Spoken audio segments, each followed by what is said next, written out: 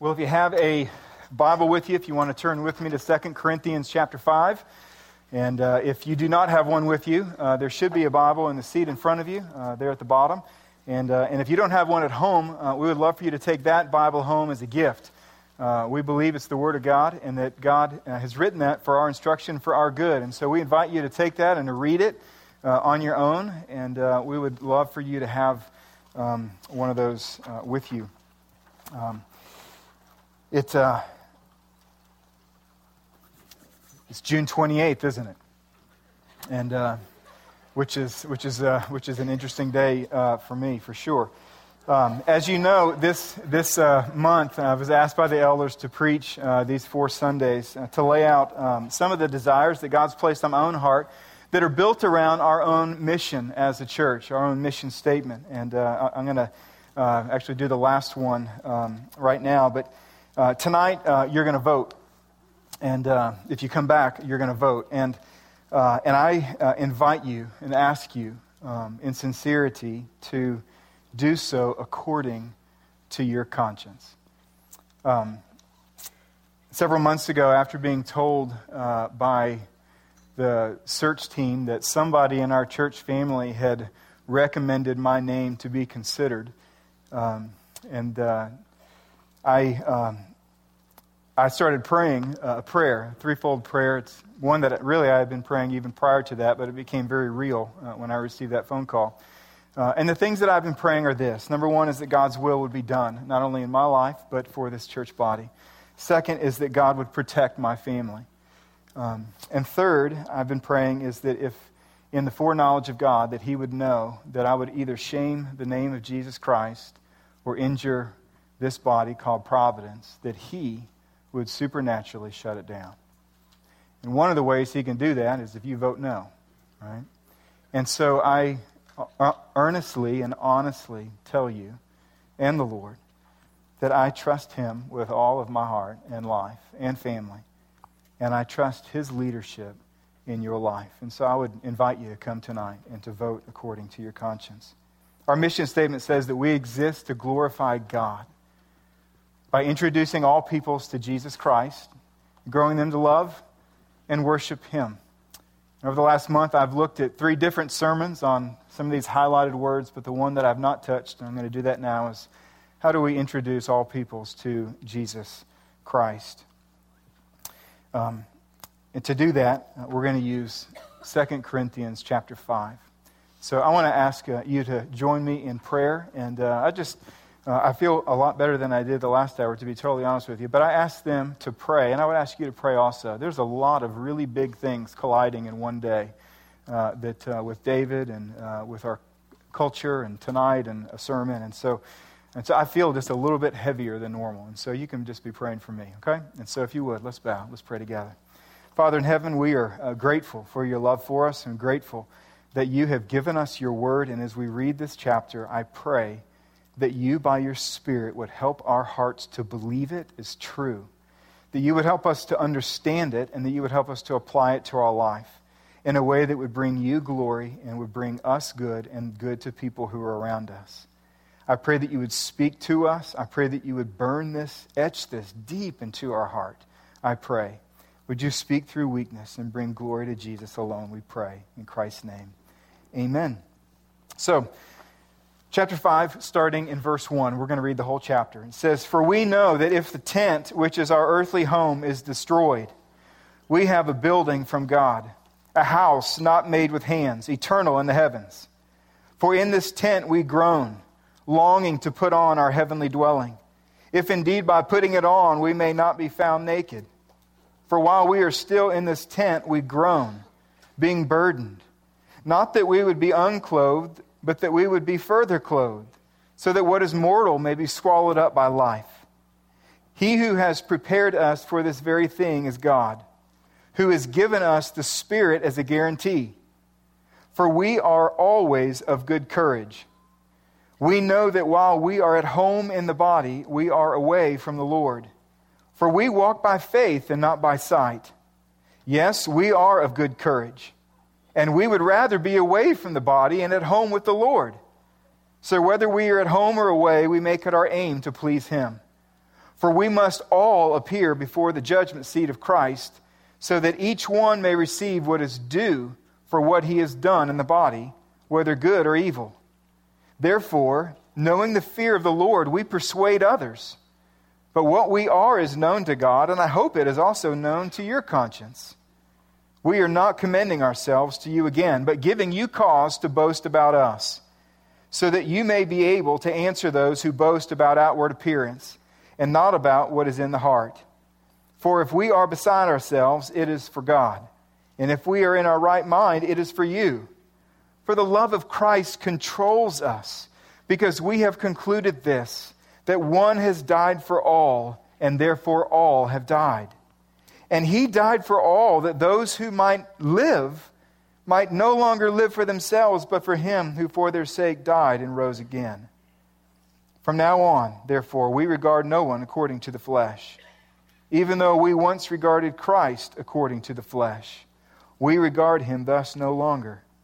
Therefore, if anyone is in Christ, he is a new creation. The old has passed away, and behold, the new has come. All this is from God, who through Christ reconciled us to himself and gave us the ministry of reconciliation. That is, in Christ, God was reconciling the world to himself, not counting their trespasses against them, and entrusting to us the message of reconciliation. Therefore, we are ambassadors for Christ, God making his appeal through us. We implore you on behalf of Christ, be reconciled to God. For our sake, he made him to be sin who knew no sin, so that in him we might become the righteousness of God. Now, when you read a chapter all by itself, and we've not built up to it by studying a series through 2 Corinthians, and you don't know how we landed here in chapter 5, you do know the word he begins with is for. If you know what for means, it means you better know what's in chapter 1 through 4 in order to understand what's in chapter 5. And so right now, 2 Corinthians is sort of like a sail that's not anchored. And so in your minds, it's possible, if you don't know what this book says, is that this sail may be flapping around aimlessly in your mind. So what I want to do right now is actually back up just a little bit. And I want to anchor this sail to some truths that precede it so that that sail can catch wind and propel us forward in knowing how to introduce people to Jesus Christ. And so I like to get a good running start. So we're going to back up to chapter 3, okay? And so look at chapter 3, verse 18. In verse 18, this is what he says. He says, and we all, and he's speaking here of the church to Christians. Paul has planted, he has gone into Corinth, he shared the gospel, many believed, they formed a church, and now he's writing back to them in order to instruct them. And he says to the Christians, he says, and we all, with unveiled face, beholding or looking upon the glory of the Lord, are being transformed into the same image from one degree of glory to another. For this comes from the Lord, who is the Spirit. So what he does here is he introduces a population of people who are on the earth. And this population of people are the people he considers Christians. And they're the people that, not because of their power, but it says because of the Spirit of God, has literally unveiled their eyes to be able to see the greatness of Jesus Christ and his ability to forgive sin. That there's a lot of people who look on Christ and they see him as inconsequential or even as boring. Yet these people have seen the glory of God and they're being transformed into his likeness from one degree to the next. So we learn several things here. Number one is it's all dependent upon the Holy Spirit. We also learn this, is that if you want to grow in the Lord, the first quest you have is not to grow in the Lord, it's to see God. Because we become like who we admire.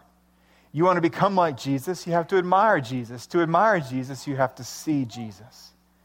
And so he introduces this population and he says, there's people like me and church, you're them, who God has literally unveiled our eyes to be able to see the greatness of Jesus. But then he gets into chapter 4, and in chapter 4, he introduces another population of people who are walking on this earth, some of whom may be in this room. And that is people who have yet to trust Jesus Christ. Look what it says in chapter 4, verse 3 and 4. It says, "And even if our gospel is veiled, it is veiled only to those who are perishing. In their case, the God of this world has blinded the minds of the unbelievers to keep them from seeing the light of the gospel of the glory of Christ, who is the image of God." So what he's saying here is this, is there's another population of people that were just like all of us at one time. And that is that we had a veil, we had a blindfold wrapped around our eyes. That the God of this age, what he's speaking here, is Satan, our enemy, our adversary. And what he's done is he has tied a blindfold around people's eyes. And he, by his own hand, is holding that blindfold tight. So as a church, you and I don't have power to loosen the grip of Satan. But he does, and that's why he says the first task in evangelism is prayer. To say, God, we don't have the power to do this, but you do. Would you, by your Spirit, unveil, take down the veil in people's eyes so that they can see the greatness of Jesus? And so you have these two populations of people, and what happens is that there's misunderstanding among the two. You see, people who look at Jesus as inconsequential because they can't see his greatness, they're all bewildered by the people who think that he's really, really cool and amazing. And they can't imagine why anybody would stake their life and say that this person is my cornerstone, when they look at Jesus and they think that he's inconsequential. And so what happens is there's tension that takes place in the earth. And Paul is under persecution from the very tension that he's describing. And so look at chapter 4, verse 7. He says, "But we have this treasure in jars of clay to show that the surpassing power belongs to God and not to us. We are afflicted in every way, but not crushed. We're perplexed, but we're not driven to despair. We're persecuted, but we're not forsaken. We're struck down, but not destroyed." And then he says, why? He goes, because we're carrying in our body the death of Jesus so that the life of Jesus may be manifested through us. Then you skip down to verse 16 of chapter 4, and he says this, "So we're not going to lose heart." Verse 17 is, "This slight momentary affliction is preparing for us an eternal weight of glory beyond all comparison." And so with this understanding in mind, that there's these populations, and they're viewing Jesus totally differently. And he wants to call this population over here that's seen the greatness of Jesus, and he's entrusting them with the responsibility of introducing all peoples to Jesus Christ. And he's going to give us just a few practical instructions, really speaking of God's desires for us as a people. How do we live our life so that you and I can introduce people to Jesus and help them to see that he is consequential, that he is the King and he's the Lord of heaven and earth? So 4 of them. Number 1 is this, is that God desires that we live on earth with our hope in heaven. God desires that we live on this earth, that your feet literally walk around this dirt on this earth, and yet your hope and your heart is anchored to heaven. He says these words, right? "If this tent is destroyed." Now, everyone here who's over 30 years old can appreciate the usage of the word tent to describe our body and the frailty that we feel in the face of brokenness. I mean, it's, he talks a lot about groaning. It's interesting. I've started to groan when I sit down and groan when I stand up, and and then I watch Fox News and I groan, and I watch, and I'm like, oh, and I just like there's this weight, there's this heaviness that's around, and he doesn't say that our life here is a mansion or a fortified brick building. He describes it to a tent. The wind blows and it moves. We're frail. And he says, okay, so in this tent, here's the good news. We have a building from God. And that building is not made with human hands, though it's made by God, and it's eternal in the heavens. It's not shaken. It's prepared for us. It's waiting for us to actually go and inhabit it. But right now, we have to live here on the earth. And so like a combat soldier that is dreaming about his reunion or hers with his or her family and kids, and maybe even keeping a picture in a pocket near his chest or her chest, dreaming about going home and being reunited. Well, this is the picture that Paul gives of his relationship with God and how he's walking on the earth. He's down here in this combat field, and yet his heart is ready for his reunion. He says that in this tent we groan, longing to put on our heavenly dwelling. All of us groan. We do. We wonder why, like if you get broken up with, or if you watch Fox News or CNN and you see the devastation, or you look at the scale, or there's a lot of things that cause us to go, oh, we groan. We throughout life, God tells us that when sin came into the world, that He cursed this earth with thorns and thistles. And so you and I, we're forced to walk our entire existence on this earth under a canopy of thorns and thistles, brokenness. That's why relationships are always filled with strife. We groan at our relationships. Why does he do that? Why does she do that? Why are my kids doing that? Why are my parents doing that? We groan.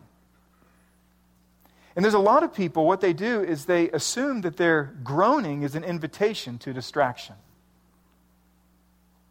And you need to understand something, and that's that God never intended for the groaning that we feel when confronted with brokenness to be mistaken for an invitation to pursue numbing or defiling distractions.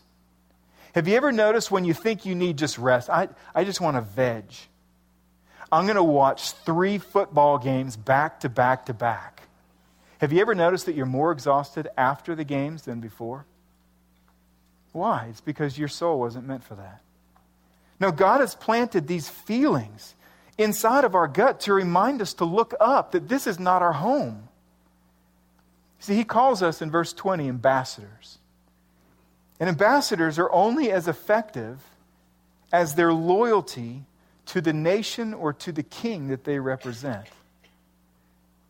Ephesians 3:20 says our citizenship is in heaven, and we eagerly await a Savior from there, the Lord Jesus Christ. You see what that says? That our loyalty is not here on this earth. Our loyalty is to our King. And if we want to represent Him well on the earth, then our heart has to be there and not here. You see, our culture urges us every day to live with only today in mind. And the Bible urges us that the wisest among us will live with the end in mind. And this is why verse 10 finds itself in this chapter. Paul is confronted with this reality of where his heart is and where other people's heart, and he just wants to remind us of this reality. For we all must appear before the judgment seat of Christ, so that each one may receive what is due for what he has done in the body, whether good or evil. You can put anything on your buffet tray, but there is a cash register at the end of the line. That's what he's saying. And the wisest people recognize what's coming and live preparing for that. You see, you and I will not invest in what matters when let me start over. You and I are not going to invest our days on this earth in what will matter to you when you stand before God until you and I see that our days on this earth are numbered. And the reason is because it's our nature, our fundamental human nature is to be wasteful when we perceive excess. You ever been to Golden Corral? You see, there's a whole lot of people in this world that would never throw anything away from their plate. They would treasure it, and they would eat every part of it. But perceiving excess, we're very wasteful. We go in thinking, this is how full I want to be, and if we try something, we go, I don't want to waste my stomach space on that, so I'm just going to push that to the middle of the table. Someone's going to come and take that away, and let me go start fresh.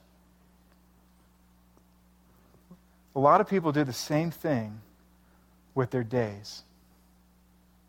We perceive our days as unlimited, that we can invest our time and our life in things that just don't matter, that we can live on earth with our heart on earth, and it's not going to make any difference whatsoever. This is why Moses wrote in Psalm 90, verse 12, he says, teach us to number our days that we may get a heart of wisdom. He's saying, God, help us to leverage our days. Help us to see that our days are limited, to literally redeem our day of something of equal or greater value than the limited amount of time that's going to be taken from me to live out this day. And so if we're going to be introducing people to Jesus Christ, one of the first things he says to us is this. you got to care more about that home than this home. You have to be more loyal to that home and that kingdom and that king than this home here on the earth. The second thing he tells us is that God desires that we live for the glory of Jesus. God would desire that we would live our days on this earth, knowing that they're limited, for the glory of Jesus Christ. He says that we make it our aim to please him. Verse 9, he says, whether we're here or there, it doesn't matter. I'm going to live my life for the pleasure and for the honor and the glory of Jesus Christ. Now, isn't it interesting, though, that no matter how detailed this universe is that points to him, like a flashing arrow, everything says, look there, look there, look there.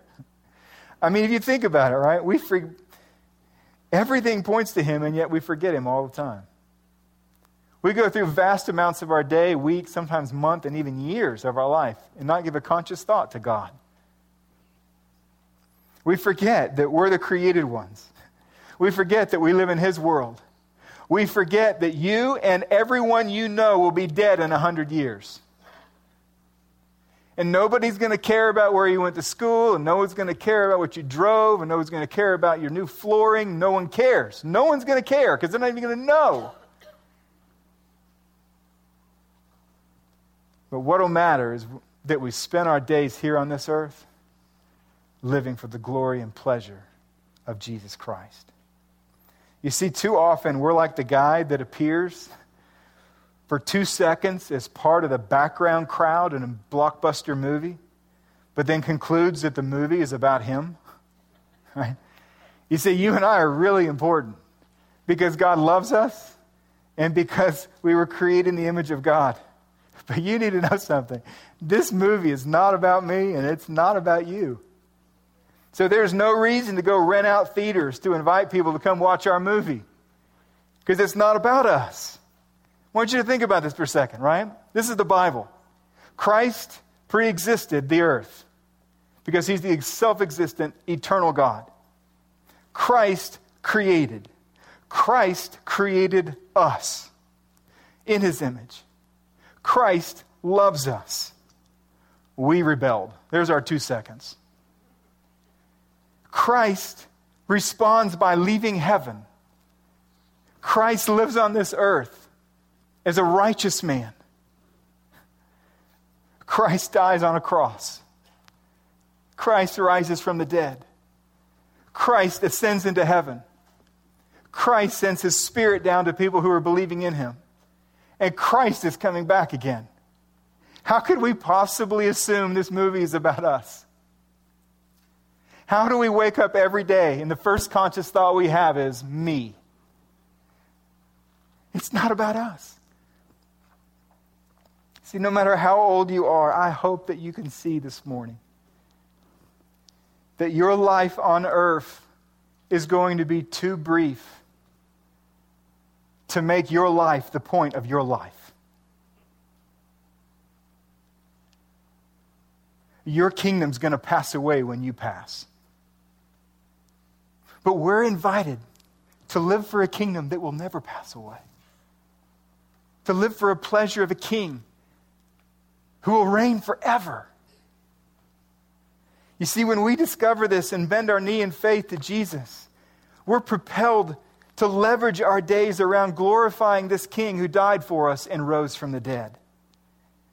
This is why Apostle Paul tells the senior pastor, Timothy, over the church of Ephesus, remember Jesus Christ. What? How do you forget? You preach every week. Remember Jesus Christ. Chapter 2, verse 8. Remember the unforgettable, is what he's saying. This is remarkable. This is like trying to remind a point guard to dribble or an English teacher to add your period. Remember Jesus Christ. Listen, today, this movie is about him. It's all about him. And if we're going to introduce people to Jesus, not only do we have to live here with our heart there, but we have to live here saying, I'm not going to glorify me. I want to glorify him. And that gets us to the third thing. is that God desires that we view people through a different lens. He literally wants us to look at each other and the people of this world through a different lens than we're normally looking through. You see what he says here? Look at verse 16. He says, "From now on, therefore, we regard no one according to the flesh, even though we once regarded Christ according to the flesh. We regard him thus no longer." You see, it's our instinct to determine a person's worth and need on the basis of what we see. Okay? So let's just do something that's a little awkward, okay? Instead of looking at me, I want you to look at 5 people in the room right now. Go ahead. Go ahead and count them. All right. Embrace the awkwardness, okay? All right. Now, what did you see? If you look closely, you saw men and you saw women. You saw young and you saw old. If you look really closely, maybe you saw a ring, you see married and you see single. You see black and brown and white. You see, this is the lens by which we normally look through according to the flesh. And what Paul's saying is this. At one time, I even looked at Jesus through the flesh. I looked at him and I thought, not so cool. Definitely not the cornerstone of my life. He goes, but you know what? Once Jesus unveiled, and all of a sudden I'm like, okay, now I see. Then he goes, okay, I'm not going to view Jesus anymore according to the flesh. And he's instructing all of us to not view people according to the flesh. You see, God wants us to help us see that every person is several things. Number one is they're valuable as an image bearer of God. He wants us to see that every single person in this room and in the entire world feels uncertain. We all feel frail and vulnerable. And third, he wants us all to see that every single person on the earth has a death sentence over their head. That we're all awaiting death when we will stand in judgment before a God whom every single one of us has offended by our sin. And one day we're going to find out that we're going to stand before God. And you see, everything that we think is so important right now, where people went to school and their gender and their age and all these things, we're going to find this, that for every single person, there's going to be a holy God and a soul, a person. And at that moment in time, it will not matter what their gender is. It will not matter what their skin color is. It will not matter where they went to school or how much money they made or what country they live in. There'll be a person and a God. And this God is a holy God, and this person is a sinful person. And until this person is rescued, this exchange is going to go really bad. And for this person, eternity is in the balance at that moment. Now, if we can think those thoughts and look through that lens, when we look at people, it'll change the way we treat people. You see, next time you're out to eat, you may go out to lunch today. There may be a waitress. She's not a tip. She's a soul. Next time you're at a ball game and you see thousands of people, you need to think about this. All these people individually are going to stand before God. Next time in your traffic and you're all uptight because all these cars aren't helping you get to the grand premiere of your movie, right? And you're all uptight of where all these people are. You ought to pause and you ought to pray. Say, you know what? That person right there in that car, and that person right there in that car, and that person right there in that car, they're all going to stand before God. I mean, maybe instead of complaining, we start praying. God, help that person. I don't know where they're at with you, but God, help them. We start to view people differently. See, next time you watch news reports of hurricanes in other countries, look at the victims through this lens. They're not just homeless. They're people that need to be reconciled. And the last part says that God has entrusted us with this message of reconciliation. And so the fourth point is very, very simple, and that's that God desires that we go and share the gospel in love. God desires that we as a body go and share the gospel in love. You see what it says? It says, in Christ, God was reconciling the world to himself. Did you know that there's not a religion in the world except for Christianity that features a running, reconciling, pursuing God? Every other god waits in a fence for worshipers to appease by their good works. But the Bible says is that God, for our sake, He made Jesus to be sin, who knew no sin, so that in Him we might become the righteousness of God.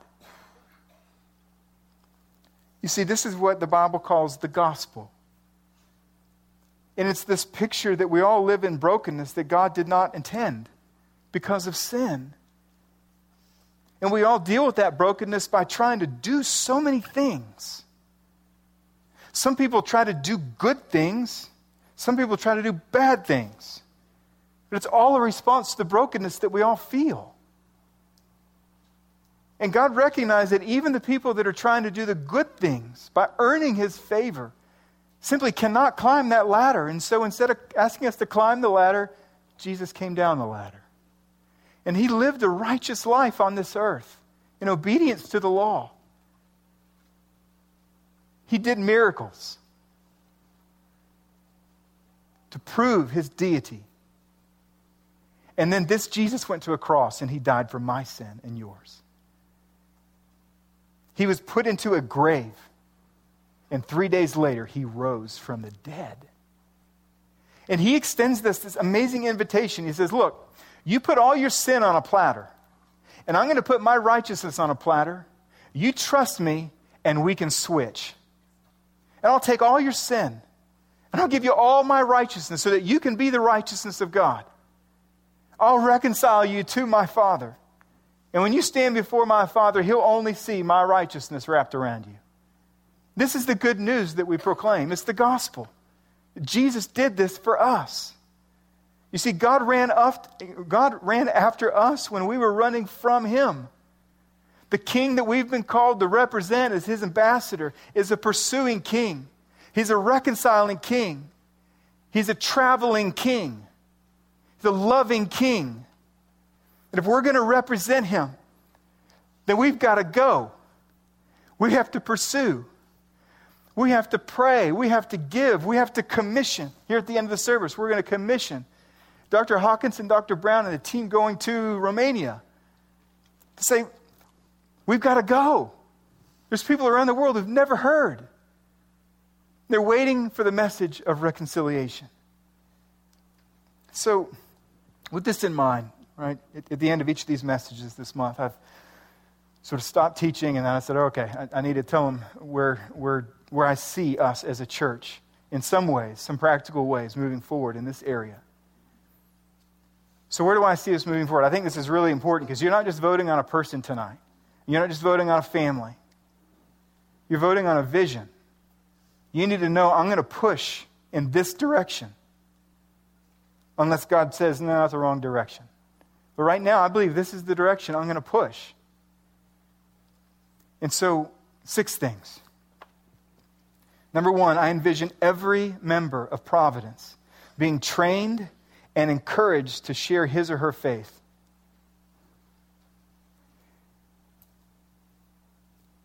I'm going to expect for you to lead someone to Jesus. And me. You see, as a pastor longing to prepare you as a bride to stand before Him, this is what Paul pled in 2 Corinthians chapter 11. He says that I feel for you this sincere, godly jealousy, a godly jealousy for you, wanting to prepare you as a bride to stand before Him. When I look through the Scriptures and I see all the calling that God has for us to be sharing our faith, leading people to Christ, it terrifies me to think that parts of our flock could stand before Him and have never done that.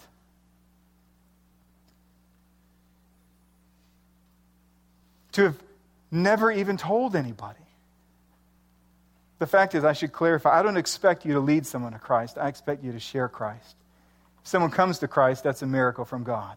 But for all of us to be trained to be telling people about Jesus. And so I envision seeking to help our staff and our team, to help every member at Providence to be able to lead someone to Christ while they're there on this earth. Second thing is I envision every life class going through a coordinated series this fall on sharing our faith that incorporates a simple gospel sharing tool called 3 Circles. I was going to introduce it right now, but I can't. The fact is even if you vote no tonight, we're still going to do this, okay?